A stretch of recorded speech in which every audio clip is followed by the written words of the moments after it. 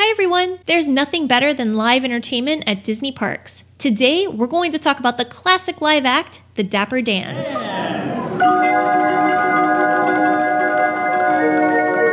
The Dapper Dans have a storied history at Disney. The classic barbershop quartet debuted in 1959 at Disneyland and have been at Walt Disney World since 1971. Disney bills them as the finest barbershop quartet in a 2-block radius, and of course, that's on Main Street, USA. Being known as the Dapper Dans is actually very time period appropriate for Main Street, USA. At the turn of the 20th century, the commonly used phrase, Dapper Dan, referred to a stylish, well-groomed gentleman. At Disney, you'll see them dressed up in color-coordinated pinstripe vests and straw hats. Walt Disney himself considered the Dapper Dans to be the ambassadors of Main Street. From some of the earliest Disneyland days, the harmonious group could be seen not just performing for guests, but joking with them and making them a part of the magic. Walt enjoyed the group so much that he would often ask them to perform for him and Lillian while they were having breakfast in the park. With that kind of praise from Walt, they were basically a pretty big deal. The bike company Schwinn even customized a 4-seater bicycle that they could ride down Main Street on. Never saw it in person, but I have seen pictures and it's pretty spectacular.